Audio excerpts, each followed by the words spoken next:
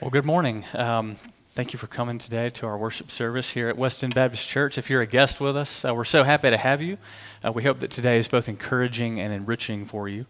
My name is Parks Edwards. I'm a member here, and I'm filling in today for Marty Price, who's our pastor, who's on a well-deserved vacation.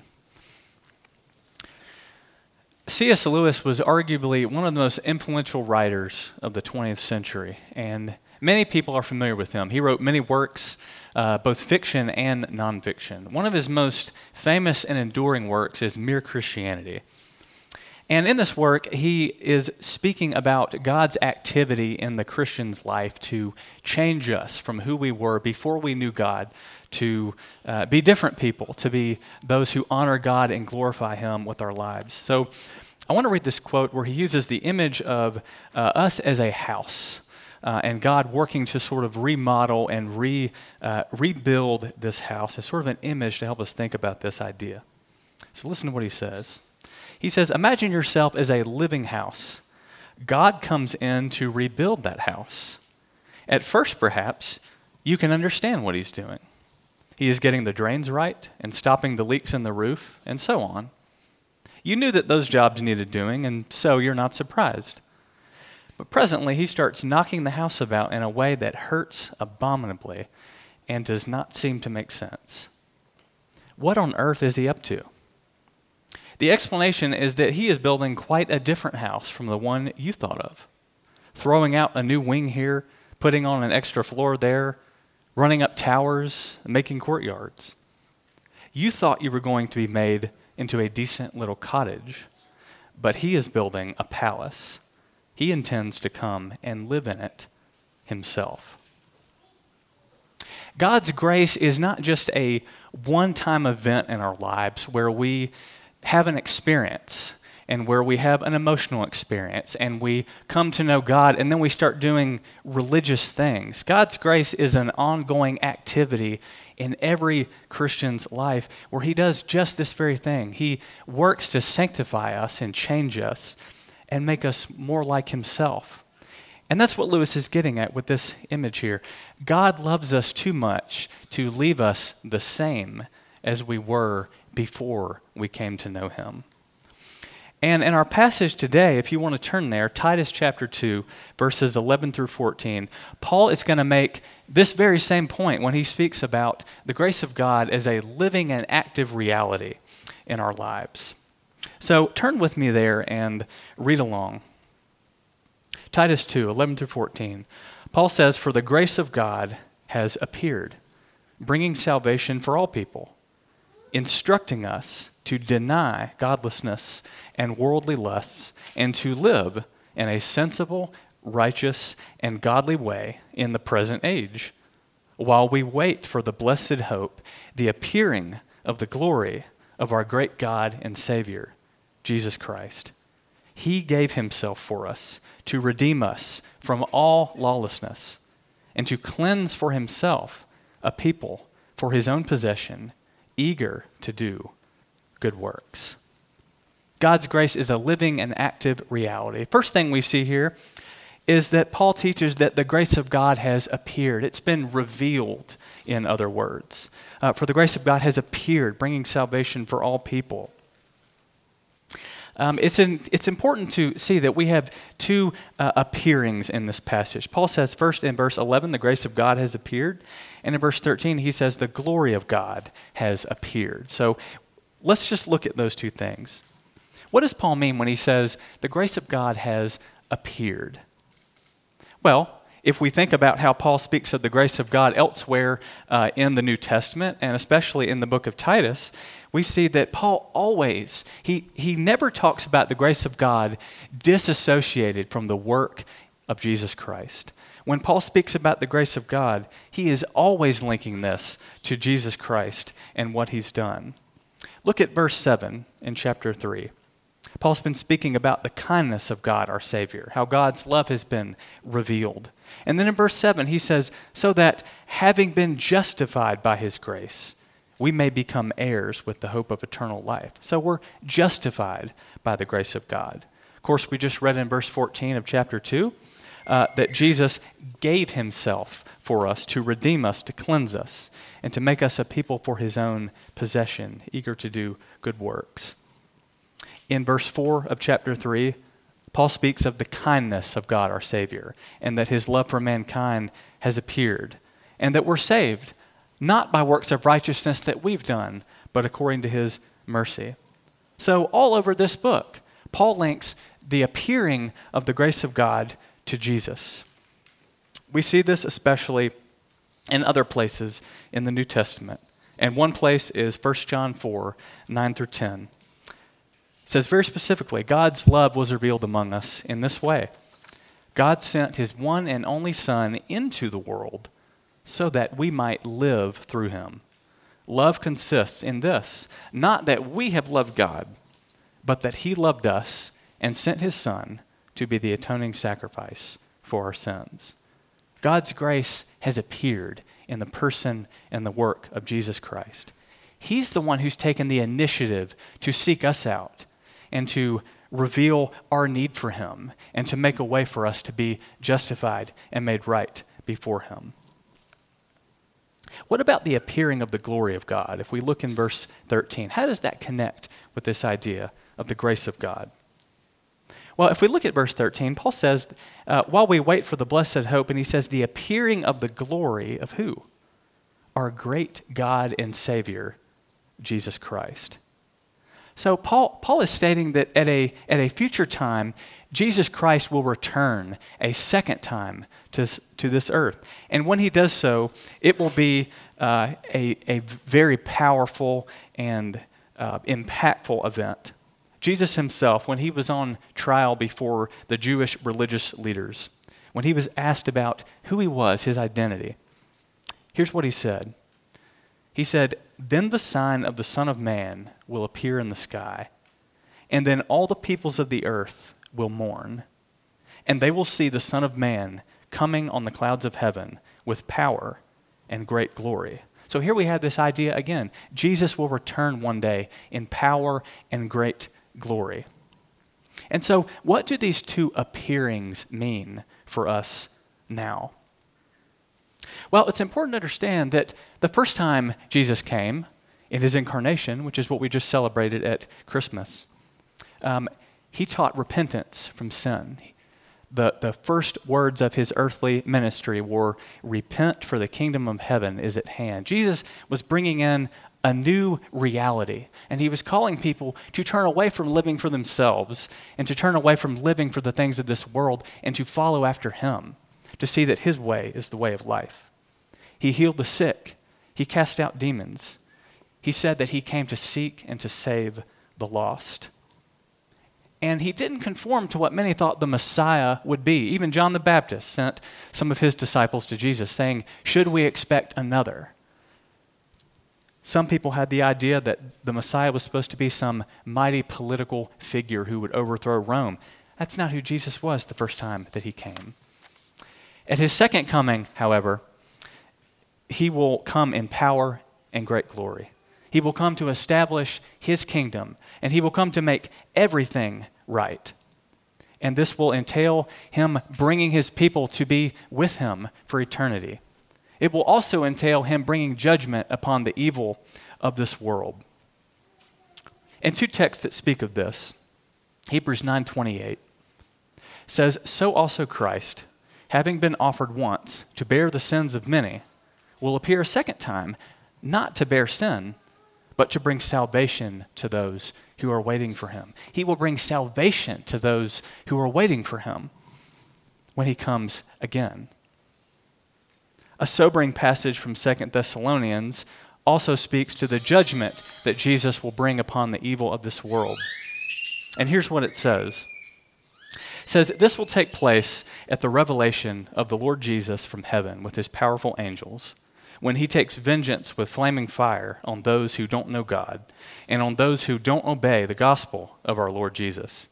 They will pay the penalty of eternal destruction from the Lord's presence and from his glorious strength on that day when he comes to be glorified by his saints and to be marveled at by all those who have believed, because our testimony among you was believed." So there's two different realities that the second coming of Jesus brings. It brings hope and salvation to those who know him and are waiting for him. And when he makes everything right, this entails the judgment of evil. Now, I just want to stop for a moment because many modern people bristle at that idea of the wrath of God, that God would bring judgment upon people. And you read a text like this, and a lot of people just wish this wasn't in the Bible. And I can be empathetic with that some, but I want to help you see that everyone, in certain ways, already understands the need for the wrath of God. So, anytime people complain about evil and suffering in the world, some people say this is evidence against the existence of God. And it's essentially a call to say, why doesn't God deal with the evil in the world? We look around. So where is he? Why hasn't he done something? Well, the second coming of Jesus is when he promises to deal with all evil once and for all, where everything will be made right. So God has promised to deal with evil. Anytime people look around in the world, they see something that's wrong and they get involved in social activism of some kind. What are they doing? They're recognizing that to them there's something wrong in the world and they want to do something to change it and to make it right. Anytime that you point to someone else and you say, well, that person is a hypocrite, or anytime you're aware that you fail to live up to your own moral standards, what are all these things? It's a recognition that the world is not as it should be, and that people commit evil, even ourselves. So the problem then is not that God judges evil, or that there is such a thing as the wrath of God. The problem is that we don't think we're evil. And this is what the gospel tells us. The cross of Jesus Christ, when we look at it, is an offense to human pride because it tells us we are not as good as we think we are. When Jesus comes back, the standard is not how much better that you think you are or that I think I am than someone else. The standard is perfection. And this all comes straight from the teaching of Jesus himself. So when we think about the appearing of the grace of God, when Jesus came the first time, we think about the appearing of the glory of God when he returns. We're reminded that we're living in between these two appearings, and it matters how we live now. So the Christian faith is a historical religion. It's rooted in the person of Jesus in these two events of history. God became a man in history 2,000 years ago. And one day Jesus will return to usher in the full reality of his kingdom. So, have you embraced the grace of God in Jesus today? How much does the return of Jesus and his grace occupy your focus? Sometimes people wonder, what does this message about Jesus have to do with life right now? Sometimes people think, well, this is just all about going to heaven when you die. And that's not the case at all, as we'll see as we get into the next part of our passage here. When we see that the grace of God has not only been revealed, but the grace of God sets his people apart from the world. Look at verse 12. It says that the grace of God is instructing us to deny godlessness and worldly lusts, and to live in a sensible, righteous, and godly way in the present age. So we see that the grace of God is instructing us. What does that mean? Well, the idea here is more like a continuous activity of training in our lives. If you think about people who want to go into some special branch of the military, well, you can't just be a civilian and jump straight into performing the duties of a special forces soldier. You're not ready for that. So people have to go through intense training to get to that point where they are fit to accomplish the goals that the requirements of a special forces soldier demand. And in a similar way, when God works in our lives by his grace, he doesn't just leave us the same way that we were before we came to know him. He works to change us and to make us more like himself. So the grace of God instructs us. What does it instruct us to do? Well, there's a negative and a positive here. First, it instructs us to deny godlessness and worldly lusts. The word for godlessness here is the same word that Paul uses in Romans chapter 1.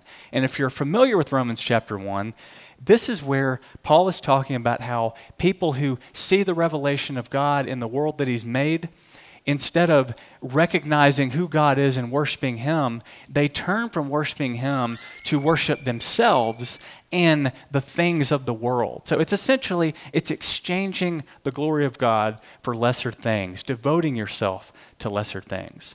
So at the very least here, Paul is saying, if you're a Christian and you've come to know God, you reject that way of life. You're not living for yourself anymore.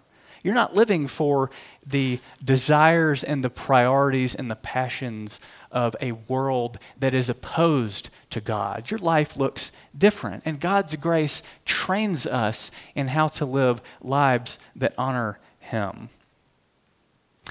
He says here that God's grace brings salvation. That means that we are brought out of the domain of darkness into God's kingdom. It means that we are adopted into his family. We become different people. We're bought with a price, and we belong to him. So the grace of God does not only instruct us to deny something, it instructs us to pursue and embrace a way of life. And that's what he means here when he says, it's not just denying godlessness and worldly lusts, it is living in a sensible, righteous, and godly way in the present age.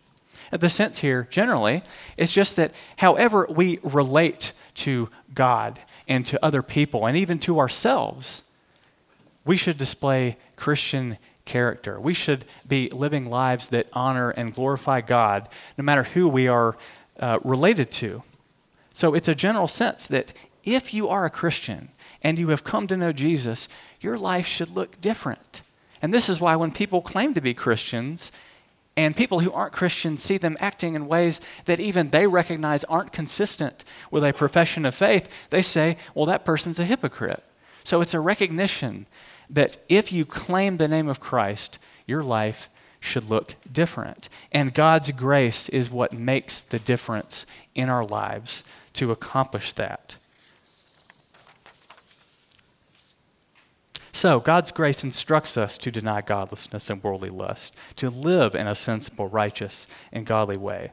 Some people may hear this and think, well, that just sounds like a list of do's and don'ts. It sounds like moralism. It sounds like, well, yeah, you just got to be a good Christian and do all the right things. And if that's where you're at this morning, then you fundamentally misunderstood the grace of God. This is so important. When properly understood, God's grace is the fuel of a changed life. The grace of God should cause you to see him as better than anything this world can offer, just like that song that we sang.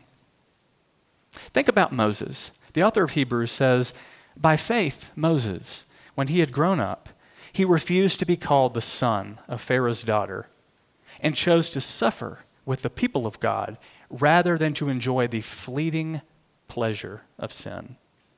For he considered reproach for the sake of Christ to be greater wealth than the treasures of Egypt, since he was looking ahead to the reward. Did you notice that?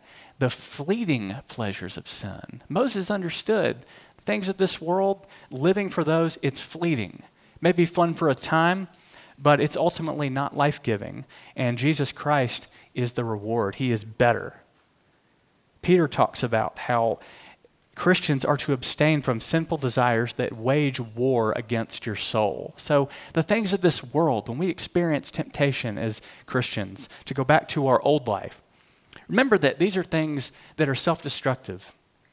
These are things that are not life-giving. These are things that wage war against your soul.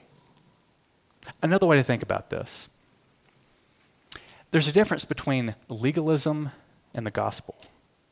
As one commentator put it, legalism says, you should not do this. The gospel says, you need not do this, because God is always bigger and better than sin. Sin is always making promises, and the gospel exposes those promises as false promises and points to God, who is bigger and better than anything sin offers. That's good news. You realize that all pursuit of sin is really a pursuit for hope, meaning, satisfaction. It's trying to take something and fill the void that only God himself can fill. And what God's grace trains us to recognize is that sin is an illusion. The promise that that can give you life, that living apart from God is life, that's an illusion. And God's grace turns on the light bulb, opens your eyes so that you recognize that that's completely false. And you see him for who he is, that he's better, he's bigger, he is the one who is life-giving. Just like Psalm 16 says, you reveal the path of life to me. In your presence is fullness of joy. At your right hand are pleasures forevermore. That's the difference that the grace of God makes. So the next time that you experience a temptation to sin, and sin looks good, sin looks better to you than God, remember these truths. See through the illusion. God's grace is what will help us to do that.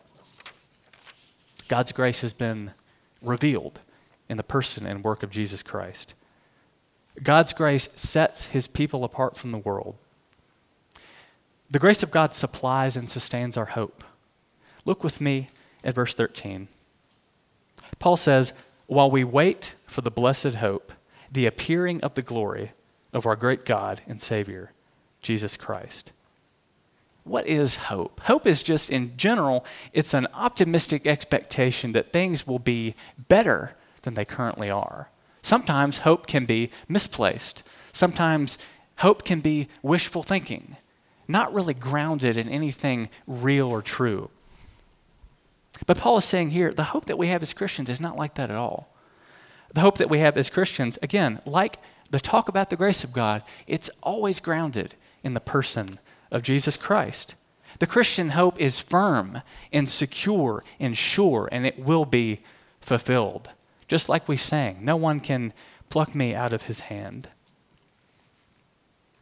Paul says again that this hope is something that should guide our life. It should affect the way we live in this period between the first coming of Jesus and the second coming of Jesus. And this life, it gets hard. In many ways, the Christian life, it's harder to live as a Christian in this world than it is just to go with the flow. And Jesus said it would be. But when we have the hope of Christ, when we recognize that he's at work in our lives now to sustain us, to strengthen us, and to make us more like himself, when we remember that he's coming back one day to make everything right, and that we get to be with him for eternity, this sustains us through the difficulties and the trials of this life. As one commentator put it, grace does not simply prepare us for the future age by saving us from God's judgment. It's not just about going to heaven. Grace also shapes our lives now, in the present.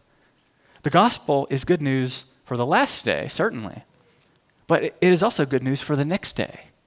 So don't miss that. Years ago, I was into road biking, and I was a bit of a novice, and so there were things about this that I was not familiar with and I didn't expect.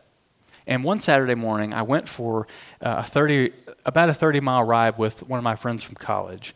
And I wasn't hungry when I woke up that morning, so I didn't eat anything. I didn't think it was a big deal.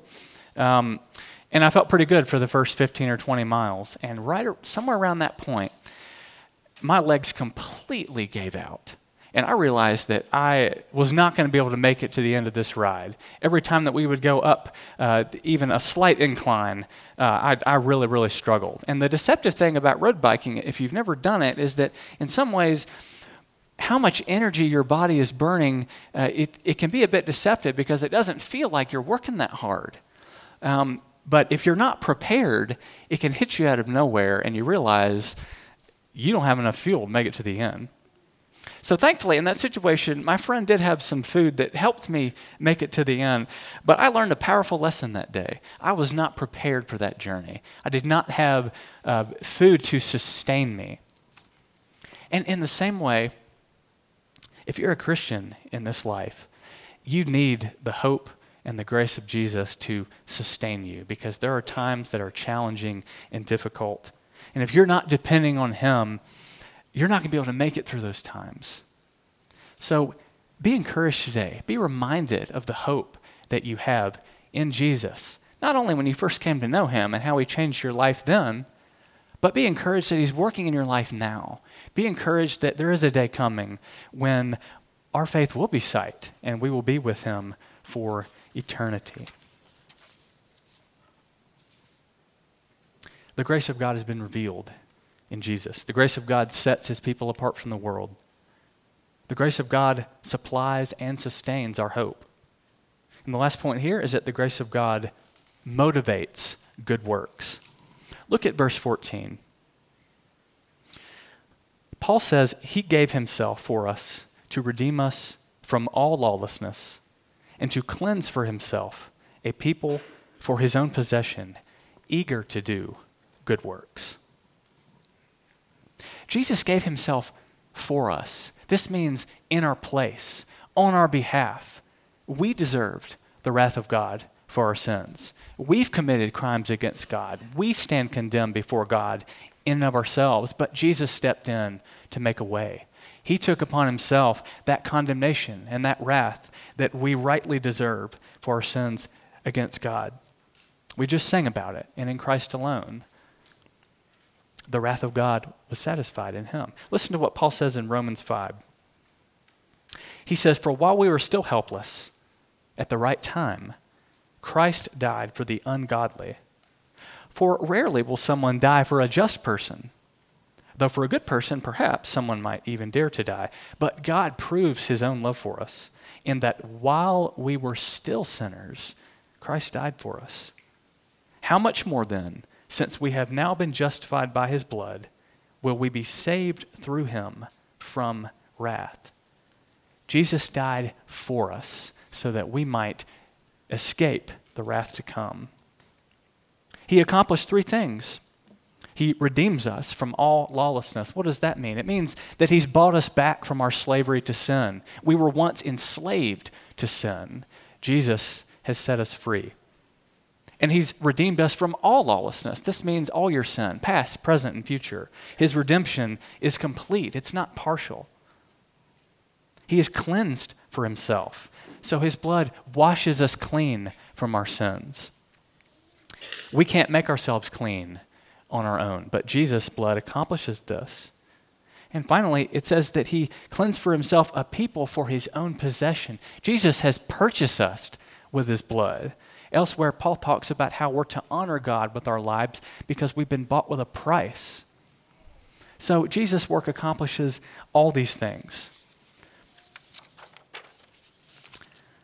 And this is what provides the fuel for us to carry out the commands to deny our former way of life, to deny a godless way of life, and to embrace and pursue a godly life that honors him. So we're walking in newness of life. And what good works is Paul talking about? Well, Paul is essentially talking about the manifestation of Christian character in our lives. We didn't read the first part of chapter 2, but Paul is basically telling Titus, who he wrote this letter to. Titus was a young pastor in a church on the island of Crete in the Mediterranean. And so Titus, really the whole book, is Paul encouraging and instructing Titus in how to establish the church there and strengthen the Christians on the island of Crete. In the first part of chapter 2, he's basically said, Titus, teach these things to all the people in your church, whether they are older or younger. Teach them to display Christian character. Teach them to live self-controlled lives. Teach them to be good examples for those who are younger. And the significance is that Paul starts here. He says, "For the grace of God has appeared." He grounds all his commands, all these moral commands about the Christian life in the grace of God. So the good works that we get to participate in flow out of our response to what Jesus has done for us. Elsewhere, Paul talks about what it means to walk by the Spirit so that we will not carry out the desires of the flesh. Many of you are probably familiar with the fruits of the Spirit: love, joy, peace, patience, kindness, goodness, gentleness, faithfulness, and self-control. those are the good works. Those are the fruits in our lives of knowing Jesus and walking with him that should affect how we relate to other people. It should affect how we work at our jobs. It should affect how we treat our family. It should affect just the whole realm of our lives. Knowing Jesus changes us. Notice also in verse 8 of chapter 3, Paul's just spent time talking about the kindness of God and his love for mankind. And in verse 8, he says, I want you, that is Titus, to insist on these things, so that those who have believed God might be careful to devote themselves to good works. So when people come to know God, their lives will display the fruit of this relationship with Jesus.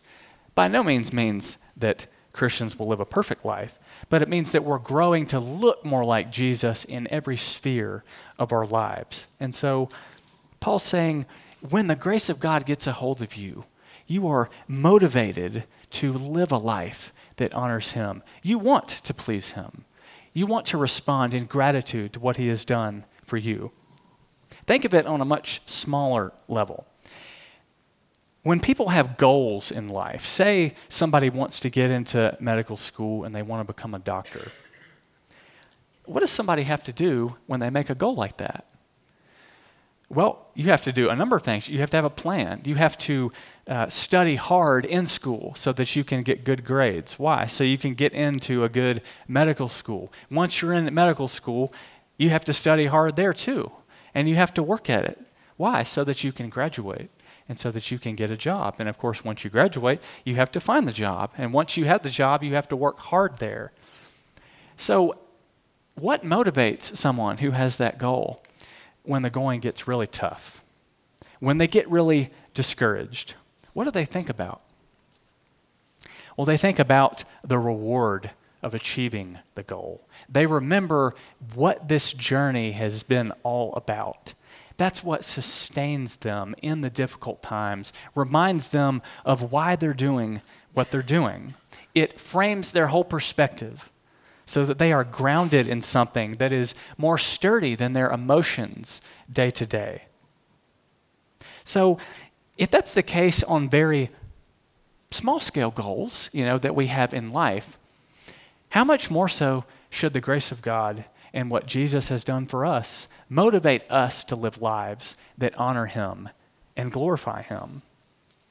And sometimes I think we can forget that. The grace of God can become sort of old news to us. We get used to hearing about it week after week.